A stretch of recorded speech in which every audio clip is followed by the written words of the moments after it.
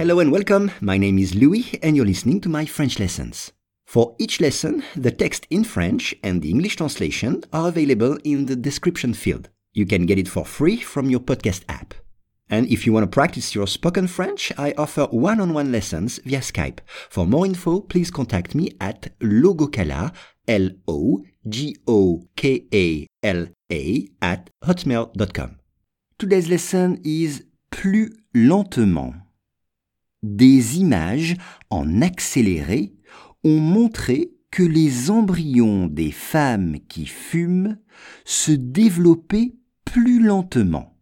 Once again, des images en accéléré ont montré que les embryons des femmes qui fument se développaient plus lentement.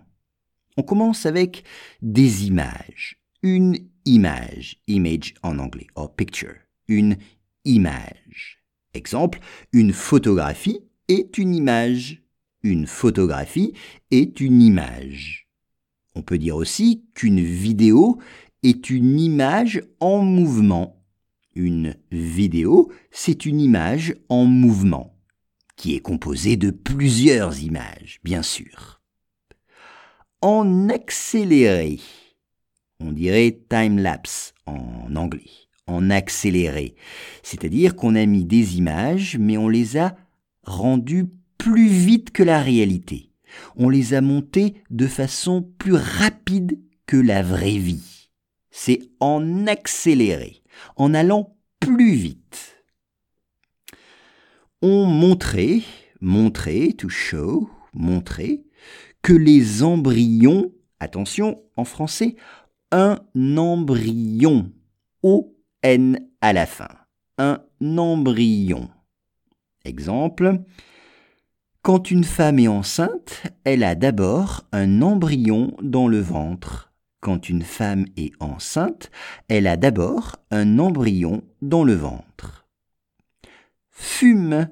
Fume, c'est le verbe fumer, to smoke, fumer.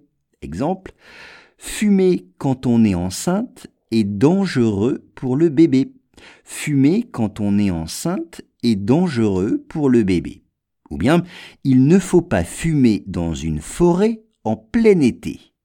Il ne faut pas fumer dans une forêt en plein été. Été, c'est summer. Se développer, c'est le verbe se développer, develop en anglais. Exemple, au microscope, on voit les bactéries se développer. Au microscope, on voit les bactéries se développer. Ou bien, l'apprentissage des langues étrangères se développe. L'apprentissage des langues étrangères se développe. Et enfin, plus lentement. Lentement, c'est slowly. Plus lentement, more slowly. Plus lentement. Exemple, tu vas trop vite. J'aimerais que tu roules plus lentement. Tu vas trop vite en voiture. J'aimerais que tu roules plus lentement. More slowly. Des images en accéléré ont montré que les embryons des femmes qui fument se développaient plus lentement.